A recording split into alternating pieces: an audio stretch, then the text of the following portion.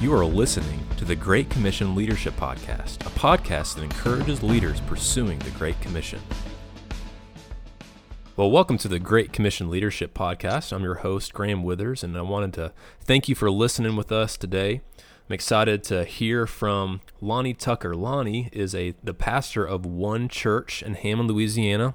They're on the beginning side of a church plant there, so I'm excited to hear about his story and just some of the things that they're going to be doing in their church, and I hope you are as well. Lonnie, thanks so much for coming on the podcast today. Graham, thanks for having me, man. I'm excited about it, buddy. Lonnie has got some mutual friends down at the Field Church. We've had a few other guys on this podcast before, and he's doing some great work in a similar area, a close area to where they are in Mandeville. And so, Lonnie, let's just get started. I'd just love to hear your story, kind of how you've gotten to the ministry position that you're in today. Yeah, man, absolutely, bro. Again, Graham, thanks for having me, man. I'm excited, bro, about talking about the gospel, man. Absolutely. Always great to talk about Jesus, man. So listen, brother, I grew up, man, in a family of gospel singers and preachers, a family that was known for being a preacher's family in the city of Hammond, Louisiana. My mom was a choir director. My grandfather was the pastor. And so I was baptized confessed Jesus at 7 years old, baptized, and junior high school, I became somewhat prodigal. High school and college, I became all the way prodigal. And around, maybe 4 or 5 months before my 21st birthday, man, I recommitted my life to Jesus. Maybe the next 3 to 4 months, man, I surrendered to preach the gospel.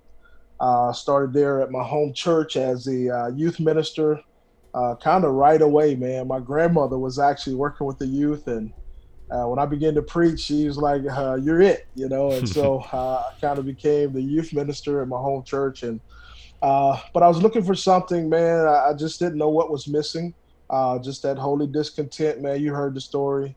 Got to be more than just going to church, Yeah. and had a friend whose father was a Southern Baptist pastor in our city. I went to be with him. I remember him leading our prayer for our football team. And so I ended up going to that church. My wife and I got married 2001. So this is a couple of years, maybe a year or so after. And we went to, this particular church, Woodland Park Baptist Church, joined that church. I was there a little less than 3 years, and I was asked to plant a church, to consider that. And that was something, man, that I absolutely did not want to ever do. Because in my context and in the neighborhood I was from, if anyone was building a new church, that meant there was an angry deacon or angry, Right. board director, somebody was angry. And so it had a negative stigma. And oh my goodness, I didn't want to plant a church. So when they really made me understand it, I began to see it through a gospel lens and got to really chance to embrace really what it was. And, man, I planted a church in a near town called Covington, Louisiana, not far from Mandeville where Sam and Chad are. And, man, I planted a church in 2005. Hurricane Katrina hit same year. Wow.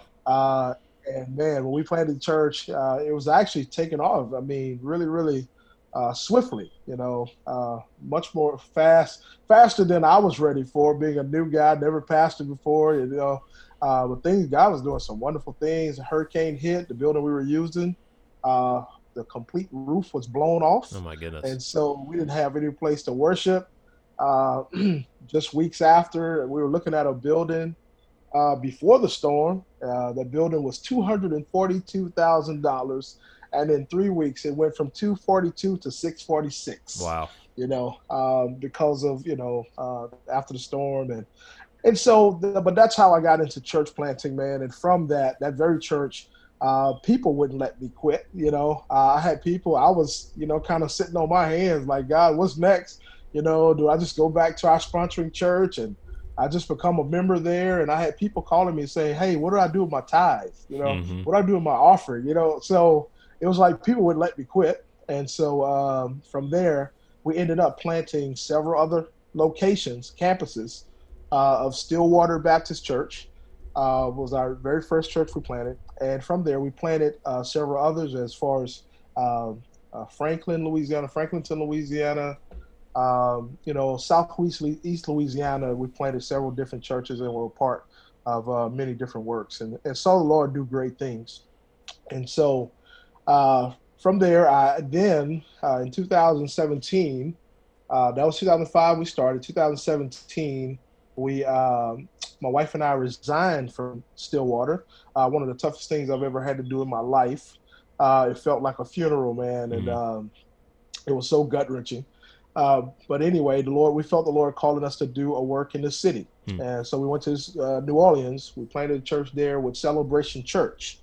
Planted there. And after 3 years, we felt the Lord call us to come back to the North Shore and that there was more work. And that's where we actually met Sam and Chad from the Field Church.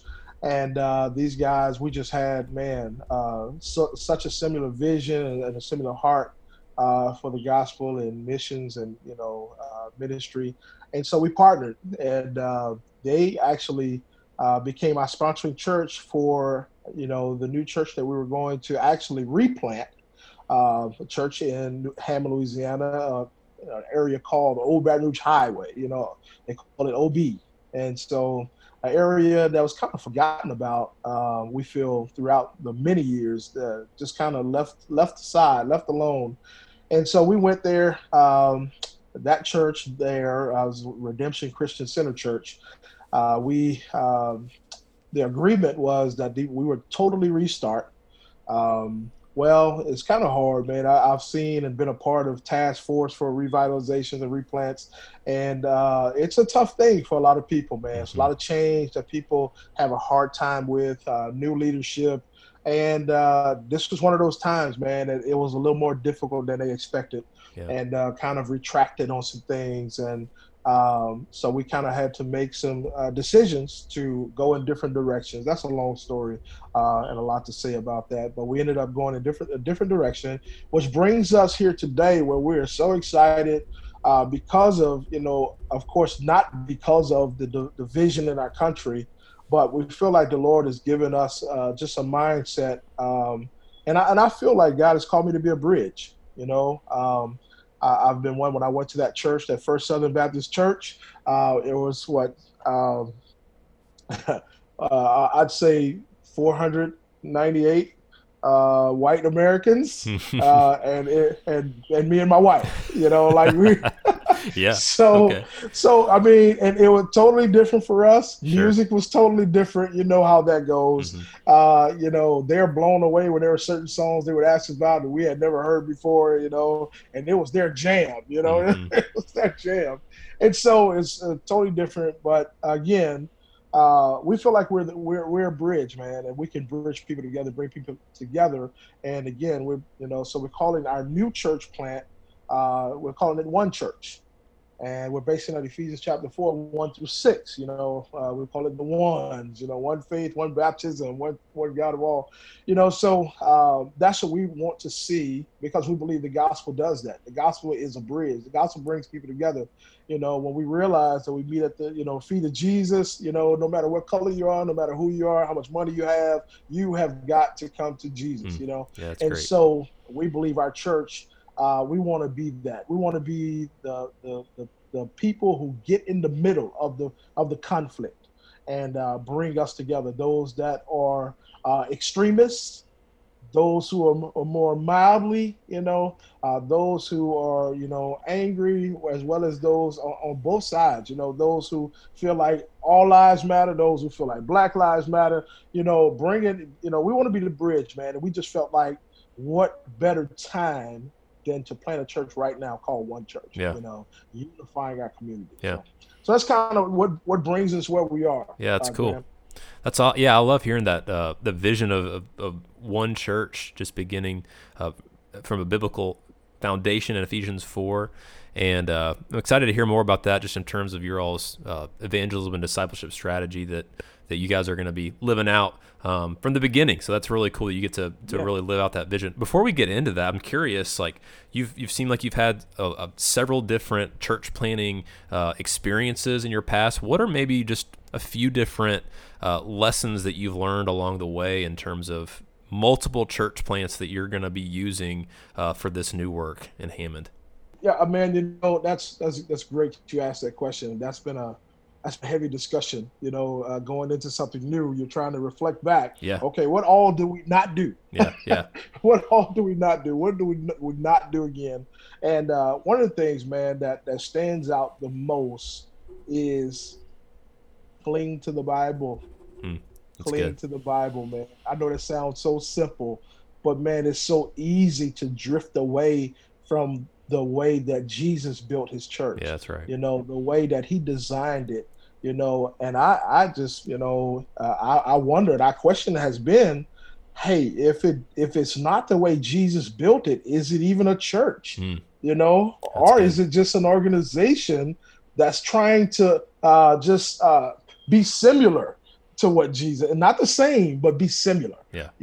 And I believe that's a lot of times why some churches don't have power, because we hadn't built the church the way Jesus designed it. So that's one thing that has stood out to us. Listen, let's cling to the Bible. Yeah. Let's build the church exactly the way that Jesus built it. Of course, the context is different. We understand that.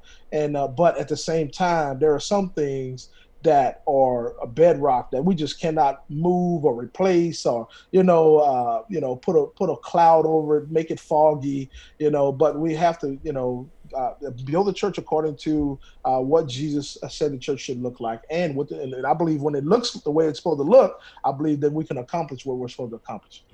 So that's one thing that stands out. Also, man, just making sure that, again, we don't focus on programs, but people, that we make people the priority, man. Jesus was moved with compassion about people, not a program, not because something started late and, and it didn't look the way he thought it should have looked, and the stage lights were flickering or whatever. No, Jesus was moved with compassion about people, man. When he saw people who were wandering, when he saw people who didn't, were like sheep with no shepherd, he was moved. And so we want to make people the main thing, man, and capture, the great commandment, love God with all our heart and our neighbors ourselves. So those very simple things, man. And sometimes we feel like, that the church has gotten so complicated that when we simplify and just get back to the book of Acts, it's like a new thing. Yeah. And it's like, no, bro, it's not new. Like, this is what Jesus meant for it to look like. Yeah. Yeah. So yeah, man. So those are kind of the things, and of course there are many more. But those are some of the main things we're looking at, man. Is that we want to stay focused and we want to accomplish what Jesus wants to accomplish through us. You're right on, Lonnie, man. I do think it's those two things you said, the Bible and people. Those are simple, but like, it is crazy to see how easy it is. And I think a lot of people do mean well, but it is very easy to get distracted. But going back to the Bible, going back to just loving people well, that's just what Jesus did, And so I love that. I'm excited to see how that kind of plays itself out over the next few months and years as y'all continue to build God's church in this area. So give us a little bit of context. You guys are planting in Hammond, so tell us a little bit about what Hammond is like and just some information about maybe what it looks like to reach that area for Christ.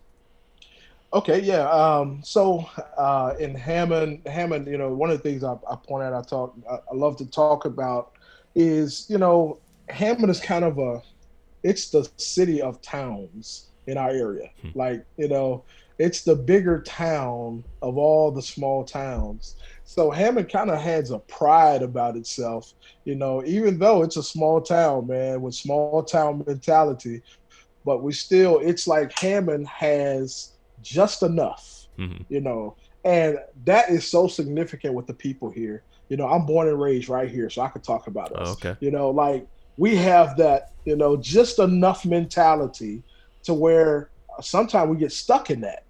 We get stuck in enough, not pushing. And so some of the mindsets around here are kind of stubborn.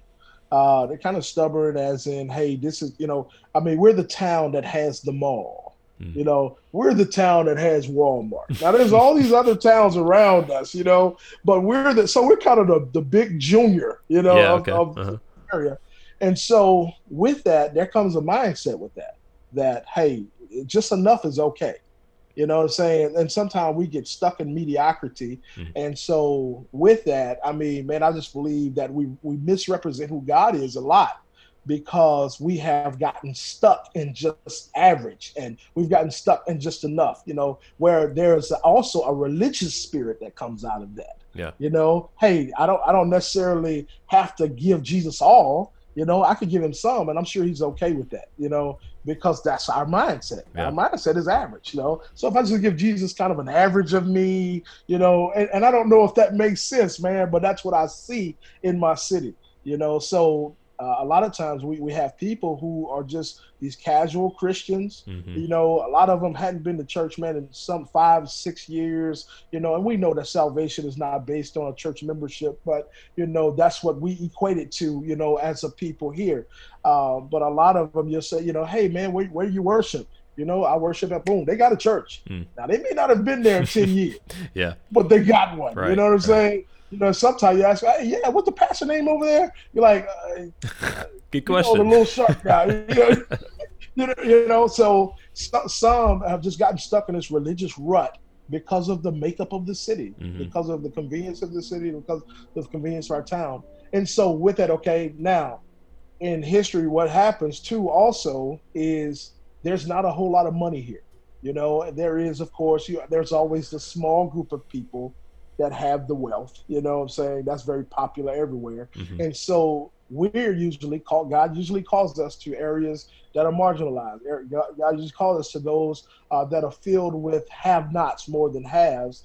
And so there's a blessing and there's a difficulty there.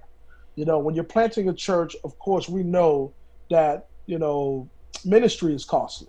You know, there's a cost to do ministry. It's not free. I know how sweet Jesus is, and we offer him every day, and he is free. But man, it's, you know, you have those who are hungry. You know, the book of James talks about, you know, saying put something in their belly. You know, so what happens? So the difficulty. Let's look at the blessing in it.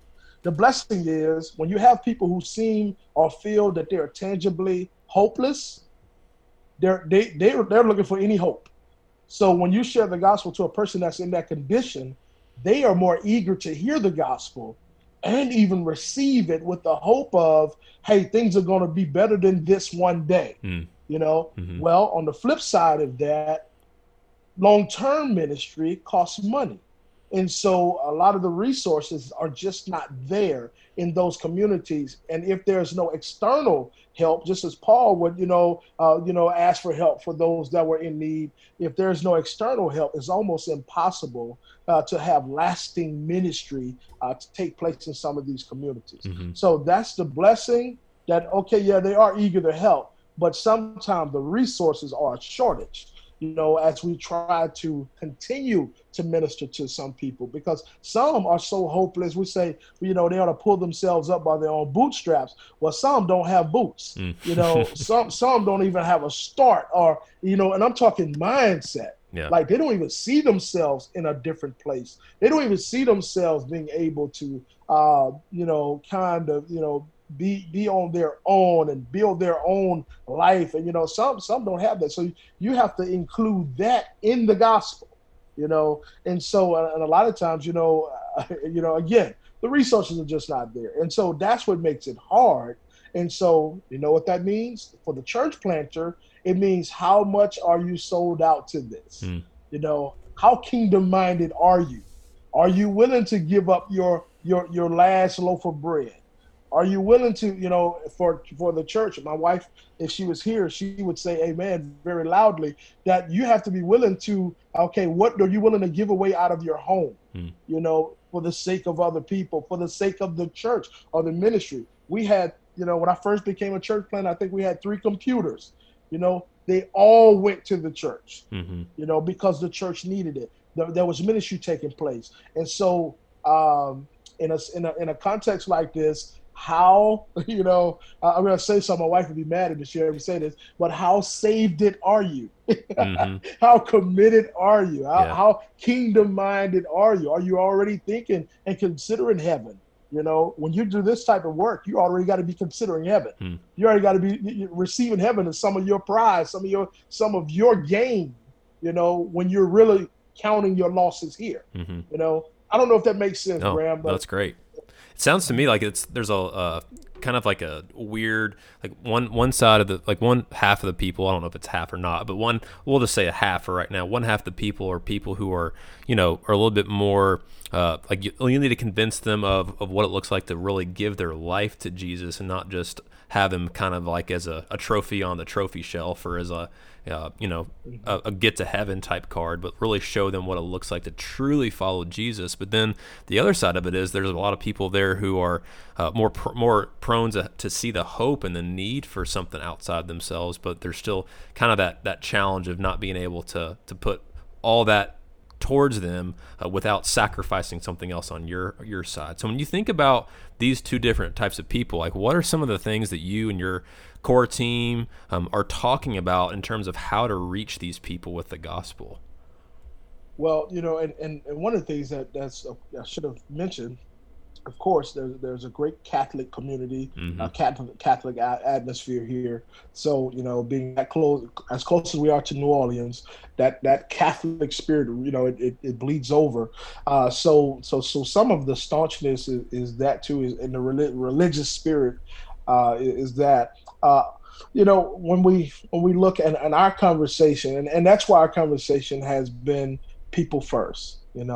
Let's focus on people. Let's focus on loving them, because what we in our meeting, our meeting just kept coming to the powerful word love.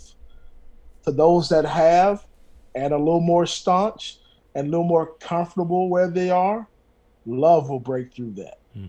Those who have no hope at all, love will touch them in a certain way. Those who are in the brackish water, to where, hey, I got just enough where I don't feel so desperate that I need Jesus so bad. And hey, I'm just a little, I go to church on Easter, Christmas, and Mother's Day, and I feel good about myself for the rest of the week, rest of the year. Hey, gotta be okay. I'll visit him next time. So you have those people. So again, I think it's been love, man. I think it's been love.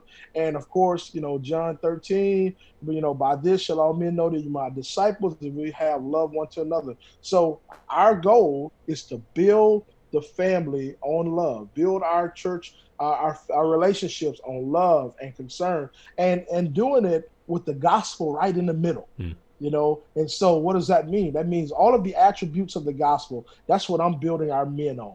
Hey, man, so what does the gospel offer us? It offers us forgiveness. It offers us grace. It offers us mercy, long suffering, the patience of Jesus. Okay, so as a husband, are you carrying out those attributes? With your wife, are you patient? With your wife, are you loving? With your wife, are you demonstrating the very attributes of the gospel? And so with that, when people see that demonstrated, they can't help but want to be a part of that. Mm. They can't help but want that. Like, man, I said something really harsh to you, and you return kind words to me. What is that about? Like, that's foreign.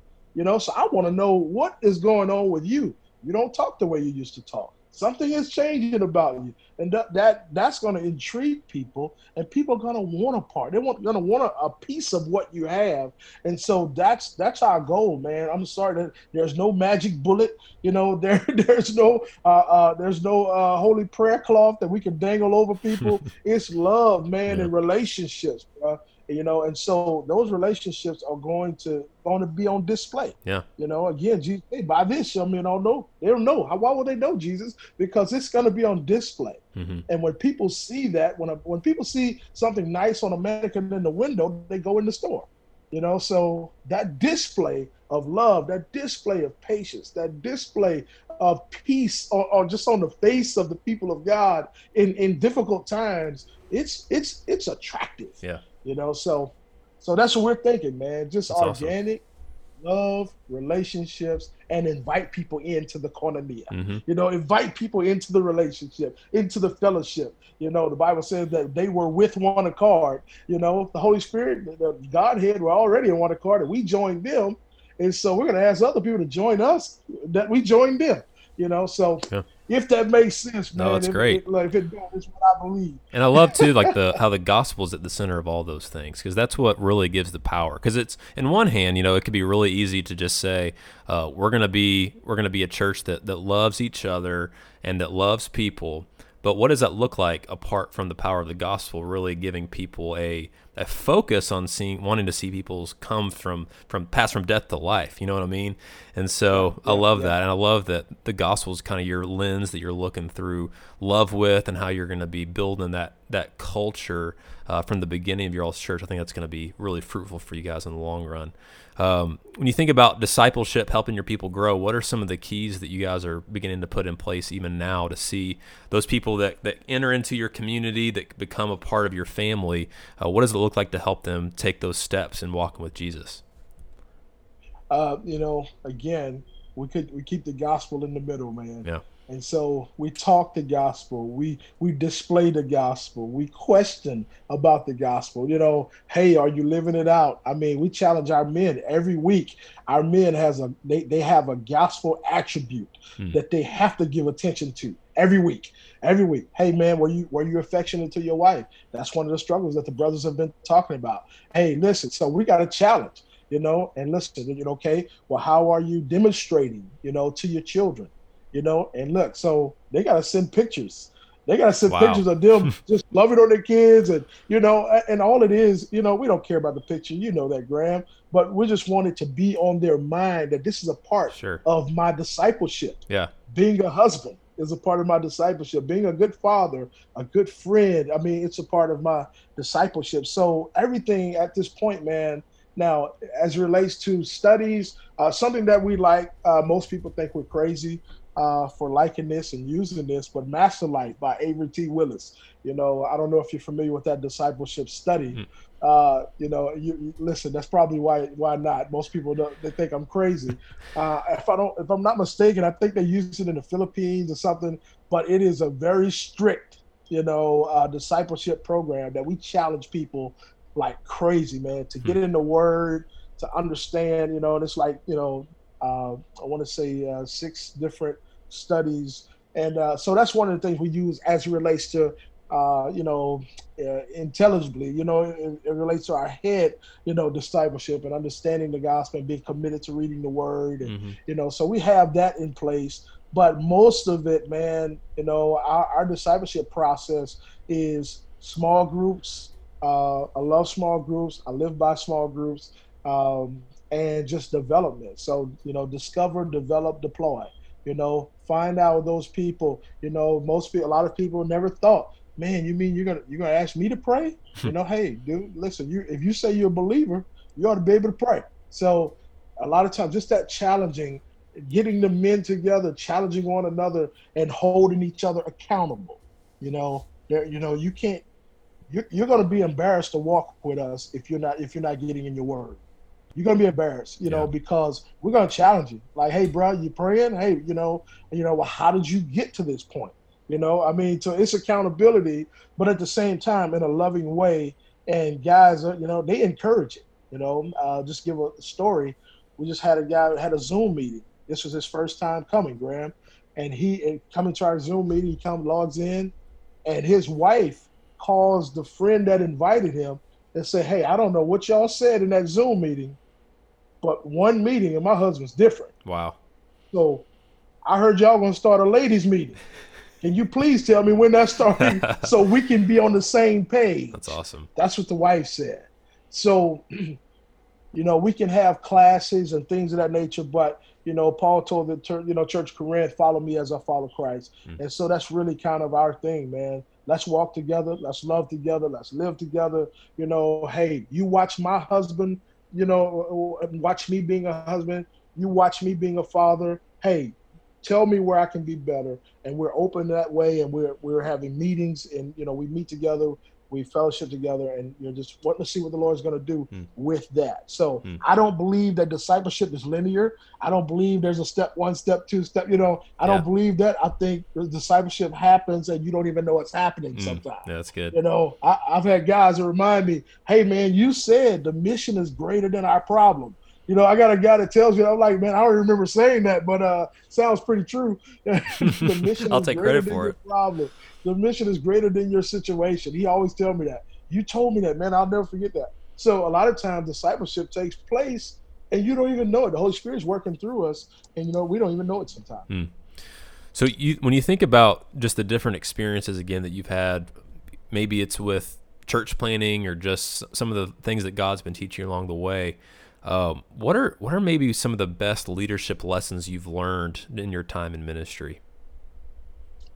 I have to say the most powerful thing I've learned is you cannot pour into others what you don't have in yourself. Yeah, that's good. And when I say that, if any brother has been in ministry for so much time, you've experienced burnout in some way. And it's because, we were not like Mary, we were more Martha, we're just Martha, just working.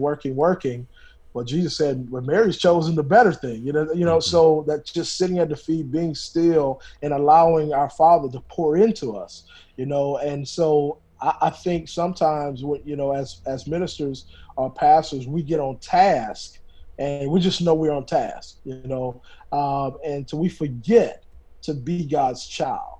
We forget to be sons of God. We're God's pastors. Yeah. And we forget to be sons of God. We forget to just sit at his feet and say, Father, pour into me. Father, I'm wounded. I need healing. I just need to, no phone calls today. I just need to sit at your feet and just hear what you have to say to me.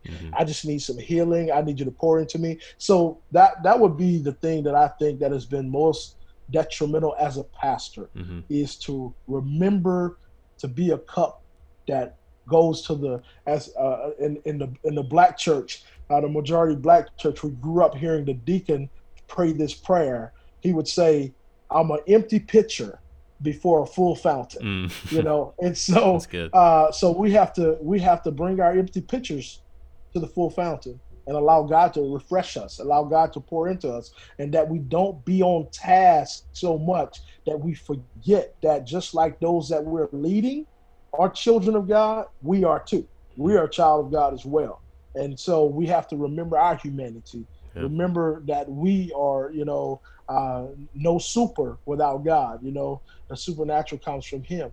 And sometimes we burn out because of that. So we got to remember to keep our cup full and keep ourselves refreshed. That's I feel that very strongly. Yeah.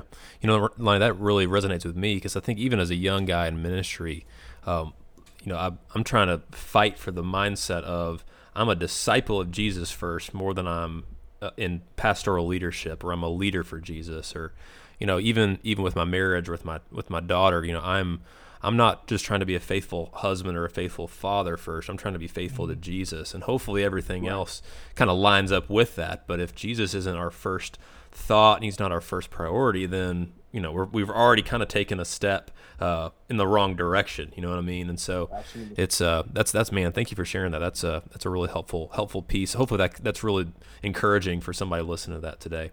Kind of just to wrap us up, when you think about some different books or resources or anything that's kind of shaped you as a man of God or as a leader or as a pastor, what are maybe a few different resources that come to mind that others could benefit from? Okay, I want to say this, Graham, and I think this will be another thing too, and I'll get to the books. Someone said this to me, man, and this is something that has been so dear to my heart that I share this every opportunity I get. He simply said this, and this I don't even know if it came from him. I don't know where it came from, but it stuck to my heart. And he said, "Private purity produces public power." I don't know where that came from. That's good. That guy said it. And man, that has been so real in my ministry, that trying to keep my eyes pure, keep my heart pure, that, God, he can trust, he can use who he trusts, and so God can trust you with more. when you're a good steward of those things that you have and those opportunities that you have. And so, integrity, man, that's a big deal. And in leadership, we've had some brothers who've fallen, and so let's let that also be, let me just tell you, that's what I learned. That's a lesson that has been a blessing to me. Private purity produces public power. So, and some of the books, man, a game changer for me. And some of these books are going to be probably old to other people, but these are the ones that changed my ministry. Yeah. One of them by Tom Rainer, I believe, and Eric Geiger, if I'm not mistaken, is Simple Church. Okay. Yeah. Simple Church, game changer for me. Because I came from a background of loaded church, programs. ministry. They brag on, we got 157 ministries. Yes. Oh my God, you need to, probably cut out about 150 of those. Right. So, Transformational Church, Ed Stetzer, Tom Rainer. I'm a big Maxwell guy, man. I love All the Laws. Yep. Right. Today Matters by John Maxwell. Great book, just about, the importance of today and accomplishing the things, that you would like to accomplish. A lot of Andy Stanley stuff. I'm an Andy Stanley guy. I love Andy Stanley. Love his leadership stuff. Deep and Wide, Visioneering, Making Vision Stick. So I love leadership stuff, man. Yeah, that's great. And so that's those are some of the things that right now I'm reading the celebration of the disciplines, celebration of disciplines by Foster. So those are some things. Richard Foster, celebration of disciplines. Sticky Teams by Larry Osborne. Sticky Church, so those are some things, man. It's on my mind. I'm just loaded. That's awesome. Right now, stuff floating all over the place. But right now, Celebration of Discipline is something that I'm reading. And I love podcasts, man. I'm a podcast junkie. My wife called podcasts my girlfriends, in the shower. I can relate to that. I can relate to that. What are some of your favorite podcasts? Besides this one, of course, but this is my new favorite. You have Tom Rainer's leadership podcast. Andy Stanley. My mind's drawing a blank.